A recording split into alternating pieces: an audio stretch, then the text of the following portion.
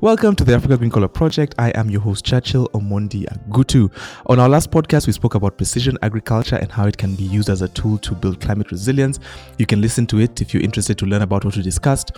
One aspect of the topic that we explored during the podcast was how precision agriculture technology is still not accessible to small-scale farmers in sub-Saharan Africa, specifically because of its high costs. On this podcast, we want to look at how, from a technological perspective, we can enable small-scale farmers to gain access to this technology. We want to ask ourselves how we can make it a reality, what's some of the technology that's available out there. And to join us to begin this exciting conversation, we're joined by Brendan Moroso, who is speaking to us from Seattle, Washington in the United States. Welcome, Brendan. Welcome. Thank you so much for having me, Churchill. Awesome. So to start off, Brendan, tell us about yourself. Sure. So, I call myself an international technologist, which sounds really fancy, but basically that just means that I work around the world with new emerging technologies to try and make them more accessible and more beneficial to more people. And so the basis of this work really has been sort of the explosion of bandwidth and computers around the world and that access to the internet and the information that comes with that. Great. And is it specifically in the context of agriculture, or does it sort of span like the whole space? No, absolutely. It spans a bunch of different places. 10 years ago, I was sort of working with business tools in a village in Morocco, sort of sharing access to how email, internet, and things like that worked for companies. But more recently, I've sort of worked in agriculture, a little bit in health technology as well. So it's really all sorts of sectors. Great. So you'd be the best person to actually answer a lot of the questions I'm asking today. Okay. Maybe to start off, tell us a bit about when we talk about a global sort of space, when we look at small-scale farmers, are they actually gaining access to some of these technologies? What are some of the trends that you've observed in the context of developing countries? Absolutely. And I sort of would draw a distinction here. As we heard on the last podcast, precision agriculture has really been focused on the commercial agriculture space. And that's largely because of the costs involved. Geospatial satellites, embedded sensors in the soils, really expensive, $1 million tractors loaded with cameras that can identify weeds and crop diseases and things like that, which are designed to allow one person to farm a much larger plot of land. And that cost is what sort of keeps those specialized tools out of the hands of smallholder farmers.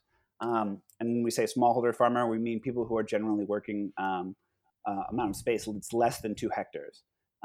However, there is a degree to which precision agriculture tools have been adapted to sort of commonplace things that people already have access to that is starting to allow them to take advantage of some of those tactics and some of those strategies that are used in commercial farming on much more small-scale farming. And this area is sometimes called digital agriculture. Digital agriculture. Okay. So Yeah. by these accessible technologies, what examples can you give us? Is it like mobile phones? Yeah, absolutely. So, for example, at that commercial level, you'll have literally a multi-million-dollar tractor that may have 6 to 12 cameras on it that can identify a weed and spray pesticides on it, or identify a plant that's got a disease and add the right kind of fertilizer. Now, at the small-scale farming level, if there's a person who's working on the field, by hand, they can sort of see all those things. But if they don't necessarily have access to know what specific disease is infecting the plant, they might not know what to do. And so with the sort of explosion of both cell phones, but more importantly, smartphones, those come loaded with cameras. And so we're seeing lots of apps now in sort of this space that allow a person to take a photo of a plant and send that up to get a diagnosis on what is affecting that plant. So, for example, in cassava, you can take a snapshot and send it to the cloud, and it'll run it against a machine learning database of different cassava leaves to come up with a diagnosis for that plant's infection. Okay, and is this actually being used in developing countries as well? Yeah, absolutely. So India is a common place where sort of this technology is kind of starting to take off. And based on like your own research or your own understanding, has this technology actually enabled improved yields? Are communities taking well to this technology? What have you observed in that space? That's a great question. I would absolutely defer to Dr. Kasim on that, just because I think she has a little bit more experience with some of the countries that we're talking about. So I know that they're being used, but I don't actually know the degree. You know, whether 9 million different people using this makes a huge impact overall in terms of the market and what's being produced. Okay, and is this technology actually affordable? Is it all that, like, do you need is an app with a camera? Do you actually need a specific type of camera? Is there, like, are there particular specifications in terms of this technology, or it's just any sort of phone works? No, absolutely. In terms of phones, you do need a smartphone with a camera for some of the kind of apps that we're describing right now to work. And there are sort of, excuse me, even more. There are some other certain kinds of infections like rust, wheat rust, crop rust, that you actually need a very high quality camera to be able to sort of diagnose. And some of these things are available, but more importantly than the access to the sort of specific device that we're talking about, access to the bandwidth to be able to share that data is one of the limiting factors. And so frequently what you see is, rather than one person who owns a smartphone using it in their field, you see one person who owns a smartphone using it in the fields of many farmers and then potentially charging for that service. Oh, okay. So people are actually making businesses out of this technology as well. Yeah, absolutely. Okay. And I also wanted to ask about the vitality of the technology. Do you actually think that this technology is vital for small scale farmers? Do they actually need better visibility and predictability based relative to what they had before? So I think that it's important to sort of talk about this in terms of driving, positive decision making. So this is a tool that you can use. It's not necessarily an answer, and so it's important to have a framework that you're already sort of comparing things to. If that answers your question. Yeah, and one of the things that I've noticed in what you talked about now was a lot of the technology is being used specifically for detection of diseases. Is it actually used in the context of precision agriculture, or is when we look at this disease detection, is all that also considered an aspect of precision agriculture? Yeah, absolutely. Okay, so so it's particularly, so when we talk about precision agriculture, based on our previous podcast, it seemed like we needed to be able to monitor the temperature, we need to be able to monitor the humidity. Does this technology infer from those factors? How does it work? Sure. So, that is more part of the overall farm ecosystem. Those humidity sensors, temperature sensors, that's all built in. This is, I guess you'd say, an additional sensor, an additional data collector in the field, both in precision agriculture commonly, but also we're starting to see that in more small scale farming ventures. Okay, and one of the things that the research that is being carried out with the universities in collaboration is this idea of the Internet of Things. Is that Yeah. also a part of this technology? Is it something that's separate? What is the Internet of Things, and how does it fit in the context of this precision agriculture technology? Yeah, sure. I mean, frequently when we talk about the Internet of Things, we're talking about um, lots of devices, sensors, monitors, whatever, that are able to connect to the internet. Whether it's, here in the United States, a doorbell that when you press it and ring it, it pops up on somebody's smartphone, showing who's at the door. That's an example of the Internet of Things, where that doorbell communicates with the internet, which communicates back down to somebody's phone, and gives them that visualization. In terms of farming, what we're frequently talking about is embedded sensors in the soil, moisture, thermometers that can give you sort of temperature.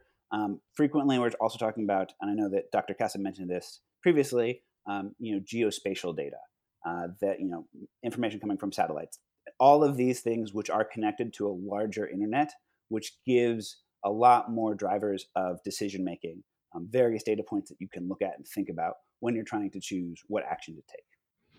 Okay, and now, because now you talk about connections and linking to a particular, say, center where you can send and receive information. So does it mean then that when we look at this precision agriculture, it's not like an individual say, entity. It's almost like it needs to form part of a network. And is it particularly networks within the country? Is it a network that's global? How does that work? Sure. I mean, that's a great question. And it can be complicated. In terms of precision agriculture, frequently it can be proprietary. This kind of businesses that make money off of having this kind of technology and sort of selling access and selling services. On the flip side, in developing regions, we often see this as a nonprofit sort of organizations that are doing research, that are interested in improving livelihoods for small farmers, providing these services for free. Okay, so does it mean that in developing countries, people are still not able to make a business out of it? And also, is the because when you spoke about the technology, it seemed like it was just an app on a phone. And if I think about it, it seems like it's something that it's very almost easy to get people to learn how to use. But is when you talk about the technology, does the complexity also play a role in terms of that particular technology or that particular app? And is that in a way influencing say these business models, or is it more just a matter of the technology has not penetrated and so people are still not taking it in? Yeah, sure. And it's important to understand that, sort of diagnosing diseases is just one common example. But there's a lot of different technologies playing a role in this space. For example, we were talking about price point being an issue in terms of getting some of these precision agriculture technologies into larger use. I'm sure you're familiar with Uber, right? Yeah. What about Uber for tractors so that people can then use a sharing economy methods, and you don't have to own your own tractor, but you can call and order a tractor and use it just for a short time period. That's another sort of example of that connected network of smartphones and bandwidth that allows people to use some of sort of these similar technologies. I guess you'd almost call them, sort of technology empowered approaches towards farming. Another classic one that we talk about a lot is literally just sending text messages. If you're trying to decide when the best time to harvest is, price is a huge factor. You want to know what your crops will get at market, what value they'll get. How are you going to get that if you're not in town that day? You can use text messages with somebody that you know to sort of get a sense and sort of do something that bargaining and trying to decide when you want to harvest. That's one data stream. That's one sort of consideration in your harvesting decision. Weather might be another one, but it allows you to make a more robust decision process on when you want to start take action. Okay, but does it mean also is the technology also young? Because like you said, again, when you look at when you said in developing regions, it's still looked at as a non-profit. So is it that is the technology still so relatively expensive that it's still not at the point where you can people can easily access it, and so there's almost a drive to provide that technology now, or is it already pretty advanced in terms of say access to it, in terms of about affordability? Can small scale farmers actually afford this technology? If not, how soon do you predict, or do you think that it could happen? Sure. I mean, I think that there are a number of limiting factors. One is knowledge, awareness of these services, these applications. I think that's very much a limiting factor, depending on what region we're talking about.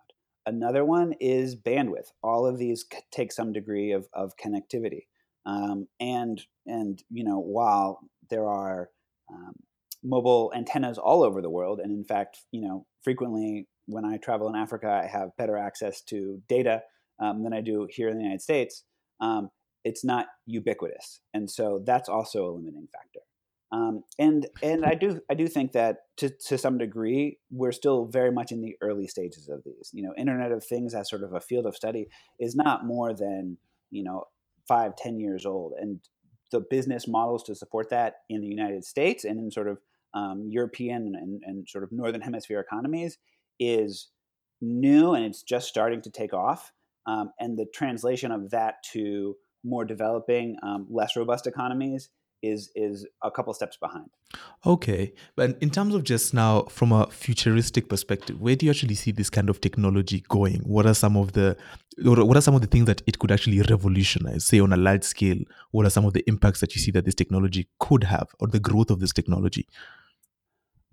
So that's a really good question. I think that this technology will certainly have the largest impact on not necessarily individual farmers in their lives, but on market behavior, as more and more people are, let's say, for example, um, using a smartphone app or a text message service to get information on when to plant um, based on the weather.